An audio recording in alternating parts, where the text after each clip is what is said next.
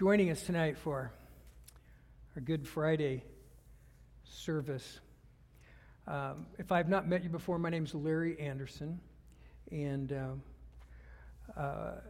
one of the great privileges I have in my life is that I am a grandfather, better known in the Anderson households as Grandpa.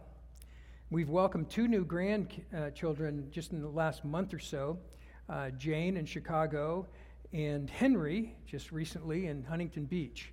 And one of the cool things about being a grandfather is you get to go back and do all of the things over again that you used to do. You get to pull out the G.I. Joes and you get to, we were in Chicago, for example, and we played football, and then we went to the park and played baseball, and then we came back and played foosball, and all of that by 8:30 in the morning. Yeah, it was awesome. But one of the other things is that you get to go back and watch all the fun movies again, and it reminded me this week, I was thinking about one of the movies, and the older kids are getting where they can watch this one. It's a little crazy for the younger ones, but do you remember Beauty and the Beast? Do you remember the movie Beauty and the Beast? I have one of these great questions for us. One of those. You go on the mountaintop and you ask the guy with the long beard and stuff. What would have happened to the Beast if Beauty had never shown up? What would you know the story, right? I mean, there's a time when the Beast, when he was handsome prince and he lived in a spectacular palace and all of this until he came under a curse, and then once the curse came, then this darkness fell over his life and over the palace. He hid. The palace was secluded now. It was overgrown, and we have this prince with a really long snout and curved tusks and a really bad attitude. And Belle, the beauty, shows up. And when the beauty shows up, his life is changed. It all changed because of her. And so the question is, what would have happened if she hadn't appeared? Or worse yet, what would have happened if she just hadn't cared? If she had shown up, but then she didn't care about him, didn't care about his situation. But because beauty loved the beast became more beautiful himself. And, the story's familiar because it's a famous fairy tale, but it's also familiar because it speaks to our hearts. It speaks to our own lives because we were all born with a beast inside of us. The Bible gives it a different name. The Bible calls this beast inside of us sin. In fact, Romans 3:23 says that for all have sinned and fallen short of the glory of the Lord. And then later in Romans 6:23, it says that for the wages of sin, the result of sin is death, but the gift of God is eternal life through Christ Jesus our Lord. Now, we come to this part and we can say, you know what, I'm not such a bad person. I do more good things in my life than I do bad things. And we can ignore what happens on the inside of us. We can ignore the beast inside of us, the lying or the jealousy or the rage or the anger. We can pretend none of those things exist. And we can pretend that our world, the world that we live in, is perfect. But the interesting thing about God is that God is never content to let us pretend. He wants us to know what our problem is, and so he gave it a name for us, and he called that problem sin. And sin isn't simply a list of things that we do or don't do, but sin, the Bible says, is a condition of the heart. It's separation from God. It's a condition, it's a beast that's born in us that causes us to be separate from God. And there's nothing that we can do on our own to fix that. That we can't be good enough to figure that out. We can't be good enough to make it right. We can't behave well enough. We can't do enough good things to change that separation from God. It takes something more intense. It takes something more real. It takes something more serious to cure. And sometimes the Bible tells us that being lost or being in darkness is what life looks like when we're separated from God. And without God intervening on our behalf, we're without hope. And imagine, some people say, well, if God is so good, why is the world so bad? And I would challenge them to think about this, that if it wasn't for God, can you imagine how bad the world could get? How bad the world would be? But we all have this condition, and we can try to ignore it if we want, but the reality is that we're all born with this beast inside of us. And without the beauty of Jesus, just like the prince who endured the curse will win in our lives. So Jesus comes, and this all leads us to the story of the cross, because to remove that separation from God, to have our sin forgiven, there needed to be a perfect sacrifice, and Jesus came to provide that sacrifice for us. And so we come to this season, and we know that last night was the night, we've called it Maundy Thursday in the church, but it's the time that Jesus took his disciples and they went to an upper room and they had supper together, and Jesus washed the feet of his disciples, and in spite of their rebellion, in spite of their infighting, in spite of their competition, he washed their feet. And then he instituted what we call in the church the Lord's Supper, or Holy Communion. They experienced that, the bread and the cup together that night. And from there, he took his disciples to a garden. And probably one of the most important events in history took place in the garden, where Jesus prayed. He prayed through the night, and he asked the Father if there was any other way. You see, Jesus was without sin. Jesus had never experienced separation from God. That was going to happen to him for the first time in all eternity. He would experience separation from God. And he said, Father, if there's any other way to do this, let this cup pass from me. But then he said, not my will be done, but your will be done. And Jesus, if we really look at it, he won the battle for our lives. He won the battle of the cross in that garden when he said, not my will be done, but your will be done, Father. And so we know that the soldiers came, and some priests with them, and Judas, and Jesus was betrayed. And when he was betrayed and arrested, we know that all of his disciples fled. They ran in fear and they hid. So not only did he experience this betrayal of Judas, but he also experienced the fleeing. He also experienced the fear and the rejection and the loss of his disciples. And then the religious leaders took him, and they held sort of a mock court. They trumped up these charges to try to convict Jesus of anything that they could find. And because the religious leaders of the day, see, they were the perfect image managers. They lived in a world that was about keeping the rules. They lived in a world that was about doing the right thing. And regardless of what's going on in the inside, regardless of the beast on the inside of them, regardless of the wickedness in their heart, as long as they could look good on the outside, as long as they could make everybody feel like they were okay, that's how they kept score. That's what they thought life was supposed to be about. So when Jesus came in and he said that it's not about the outward appearance, but God looks at our hearts, the religious leaders decided we need to get rid of him. That's not the message that we want out there. That's going to change everything that we have built here.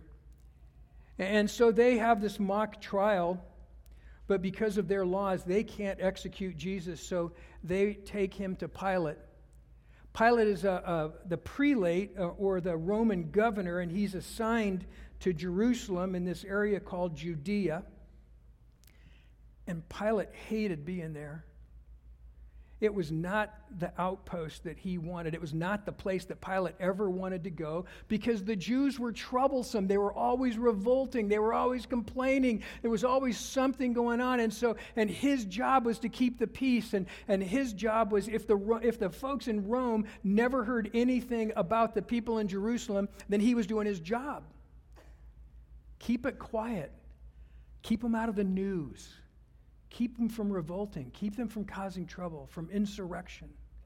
As long as he could do that, then everything would be okay. But they were such a troublesome people. There was someone always claiming to be a Messiah, someone always claiming to be a new ruler, someone always trying to overthrow the Romans. There were zealots and insurrectionists and terrorists and all of this that Pilate had to deal with, and he hated being there. And so on this night, they bring Jesus to him, and he doesn't want anything to do with it. But when Jesus was brought to him, it had initiated a dramatic sequence of events. You see, Pilate goes out in John 18:29, and he faces the crowd. And the crowd tells him that the religious leaders, they say, we want you to crucify this man, Jesus. We want you to get rid of him. He's broken the laws. And Pilate doesn't believe them, but he goes back in and he talks to Jesus. And then in the next scene, Pilate goes back out again, this time bringing Jesus, and he talks to the people out there again. And again they say, crucify him, kill him, punish him. And they're putting pressure on Pilate. And remember, Pilate doesn't want to be here in the first place. His job is to keep the peace. His job is to keep them out of trouble, not to let anything stir up. And they're threatening to stir something up. They're threatening revolt. They're threatening trouble if he doesn't have this Jesus executed. And Pilate doesn't know what to do. He has an innocent man in front of him. And yet the religious leaders and those in power are saying, crucify him. So he goes back in. And here's where we pick it up in John 19, verses 1 to 5. It says, then Pilate took Jesus and flogged him. And the soldiers twisted together a crown of thorns and put it on his head and arrayed him in a purple robe. And they came up to him saying, Hail, King of the Jews! And they struck him with their hands. And Pilate went out again and said to them, See, I am bringing him out to you. You see, Pilate thought, if I can humiliate him, and if we can flog him, if we can beat him into submission, if we can make an example of him, and then I take him out that way, maybe that'll be enough for the crowd. Maybe they'll be satisfied if they see that we've made fun of him, if they see that we've flogged him, if they see that we've beaten him. Maybe that'll be enough for them. See, I am bringing him out to you that you may know that I find no guilt in him. So Jesus came out wearing a crown of thorns and a purple robe. And Pilate said to them, Behold the man. They beat Jesus. They humiliated him. But that wasn't enough for the Jewish leaders. They wanted to make an example of him. And so then Pilate takes Jesus back in to speak to him again privately. And then he comes out once again with Jesus. And there's a rule, there was a law at this time of year that you could release one prisoner no matter what the charges were. And so he brought out of prison this murderer, a terrorist, a zealot named Barabbas. And he placed him up beside Jesus. And he said, I'll release one by law, just assuming that he would be able to release Jesus. And they said, no, release Barabbas. They knowingly were releasing a murderer, a terrorist, because they were so afraid of Jesus at this point. And Pilate looked at him and he said, what should I do with this man? And they said, crucify him. And now Pilate's afraid. He's afraid of what might happen. He's afraid of the political implications. He's afraid of trouble that's brewing. And he allows Jesus to be taken away to be crucified. But underneath all of that, what we are seeing is the cost of our sin. The cost of our sin and the depth of God's love.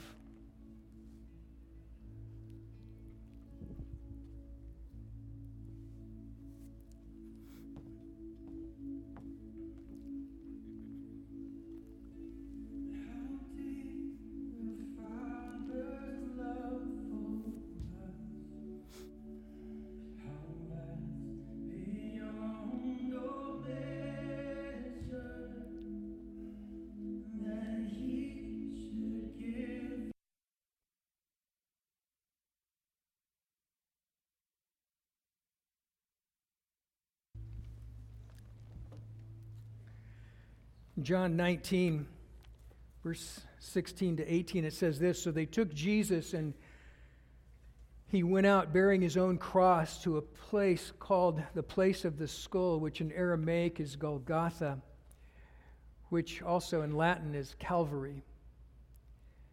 And there they crucified him with two others, one on either side, and Jesus between them. It was a great scandal. Jesus claimed to be the Messiah. He claimed that he had come to deliver his people. You see, we had this condition, this separation from God, and the only thing that could save us, the only thing that could separate, to heal this separation from God, is if one who had never sinned, one who had never experienced that separation, came and paid the price. And Jesus came, the Scripture says, as a ransom.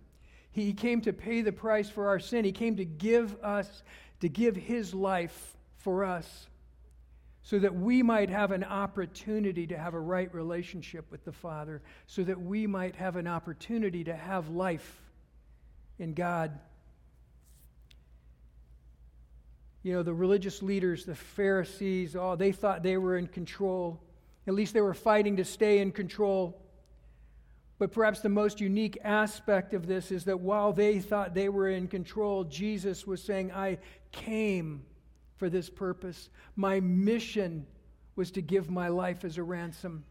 And Jesus came to pay that price for us, to bridge the separation between us and God. Verse 28, John 19 says this, after Jesus, knowing that all was now finished, said to fulfill Scripture, I thirst. A jar full of sour wine stood there, so they put a sponge of the sour wine on a hyssop branch and held it to his mouth. Have you ever wondered why sometimes in the Gospels they're so specific about things? Why even mention a hyssop branch? Because most of us have no idea what a hyssop branch is. But it has great historic, biblical value, because there was a point in history when the children of Israel were in Egypt. And God had sent Moses to tell Pharaoh to let his people go. And there were 10 plagues, and Pharaoh was still hard-hearted and wasn't going to release the people. And so on the last night, an angel of death was going to sweep through Egypt, and the firstborn child, male child of each family, was going to be slain unless there was blood of a sacrifice over their doorpost. And so that night the Israelites took a hyssop branch and they used that, dipped it in the blood of the sacrifice, and painted it over the doorway of their home.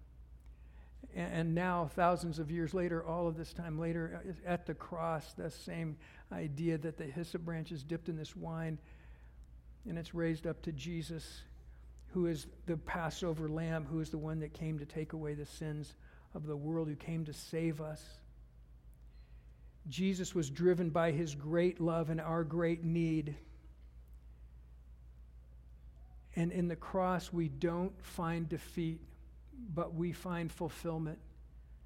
We find freedom. We find life.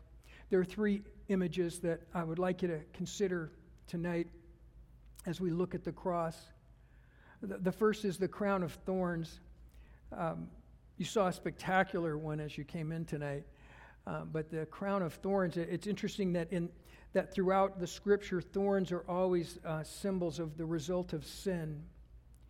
And they put that crown of thorns, they thought they were doing it to humiliate Jesus. They thought they were doing it to make fun of him, that you call yourself the King of the Jews. But they put that symbol of our sin on his head. And then in Luke, the Gospel of Luke, chapter 27, verse 30, it says that the soldiers, not only did they flog him, not only did they beat him and hit him and humiliate him, but it says that they spit on him. And what's amazing about that is that wasn't part of their orders. That just came out of their own cruelness. And it reminds us that of the cruelness of evil that's in us that causes us sometimes to dehumanize people. They were trying to humiliate Jesus. They were trying to dehumanize Jesus, and it was just an evil thing to do, and yet we're capable of that as well in our own lives. And maybe as we think of that, as we think of how those soldiers in their attempt to humiliate that Jesus, that they spit on him, that maybe it would be a symbol of the filth in our own hearts, the beast inside of us, the need that we have, the capacity that we have sometimes for evil. And that Jesus carried their filth. He wore their filth. He carried it all the way to the cross. And the story of Beauty and the Beast ends here because Jesus took our sin. He became sin for our sake. He changed places with us, and he put himself under the curse. In Galatians 3:13, it says, Christ redeemed us from the curse of the law by becoming a curse for us. Jesus died with us instead of us, for us. The beauty, the Christ, bore our shame and our sin. And then the third picture with the crown of thorns and the soldiers spitting on Jesus, the third picture that I'd like you to consider are the nails, that they nailed Jesus to the cross. Colossians 2:14 says this, by canceling the record of debt that stood against us with its legal demands, this he set aside, nailing it to the cross. Romans 3:22 says this, the righteousness from God comes through faith in Jesus Christ to all who believe. There is no difference. In verse 23, for all have sinned and fallen short of the glory of God.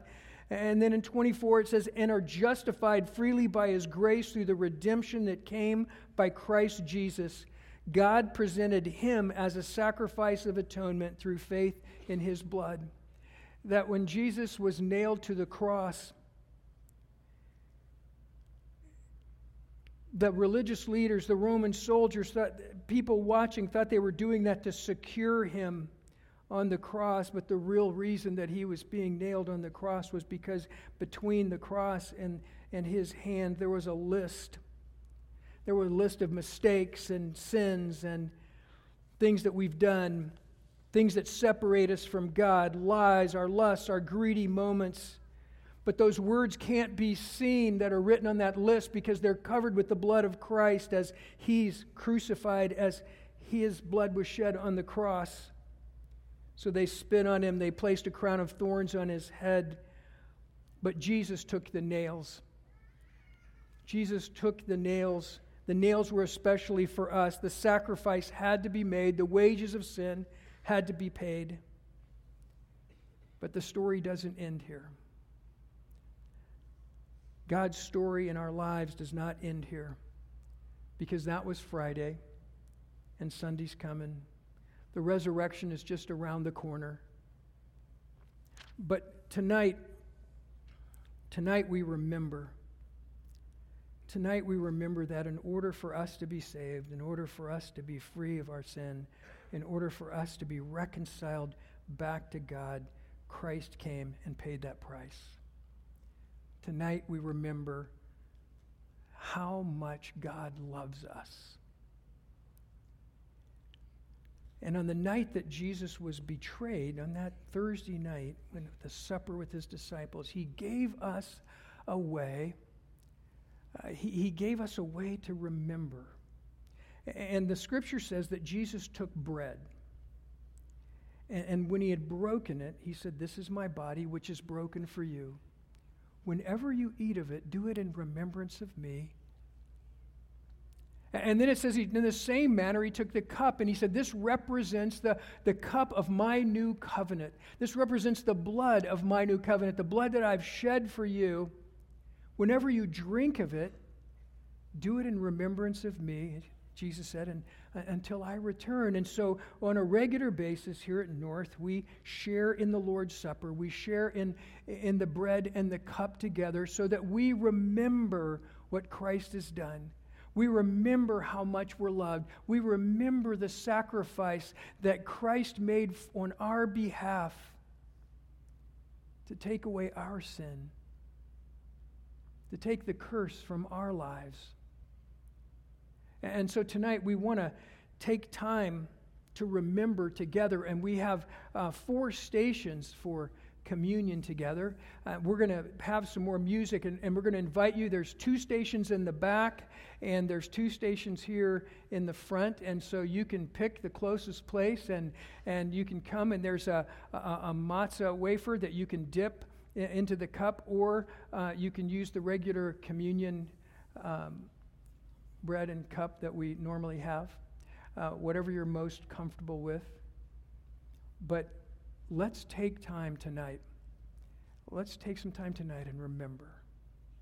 I want us to know, sometimes it's so often we know there's bad stuff in our lives. We know there's sin. What I want you to remember tonight is how much you are loved. How incredibly loved you are. In spite of everything else, God loves you so much that he sent Jesus to give himself as a ransom for us. Let's pray together. Heavenly Father, thank you. Thank you for this time that we've set aside to remember how incredibly loved we are by you. Lord, we are so grateful. And Lord, as we come to the table tonight, as we share together in the Lord's Supper, in your supper, Lord, remind us that your body was broken for us, that you shed your blood for us, Lord, so that we might have life, so that we might be forgiven, so that we might have a relationship with you. And we thank you, Lord, that it doesn't end there. But Lord, you were raised, that we have life today because of you. So Lord, we want to give you thanks. We want to give you praise, and we want to give you all the glory. In Jesus, your name, your precious and holy name. Amen.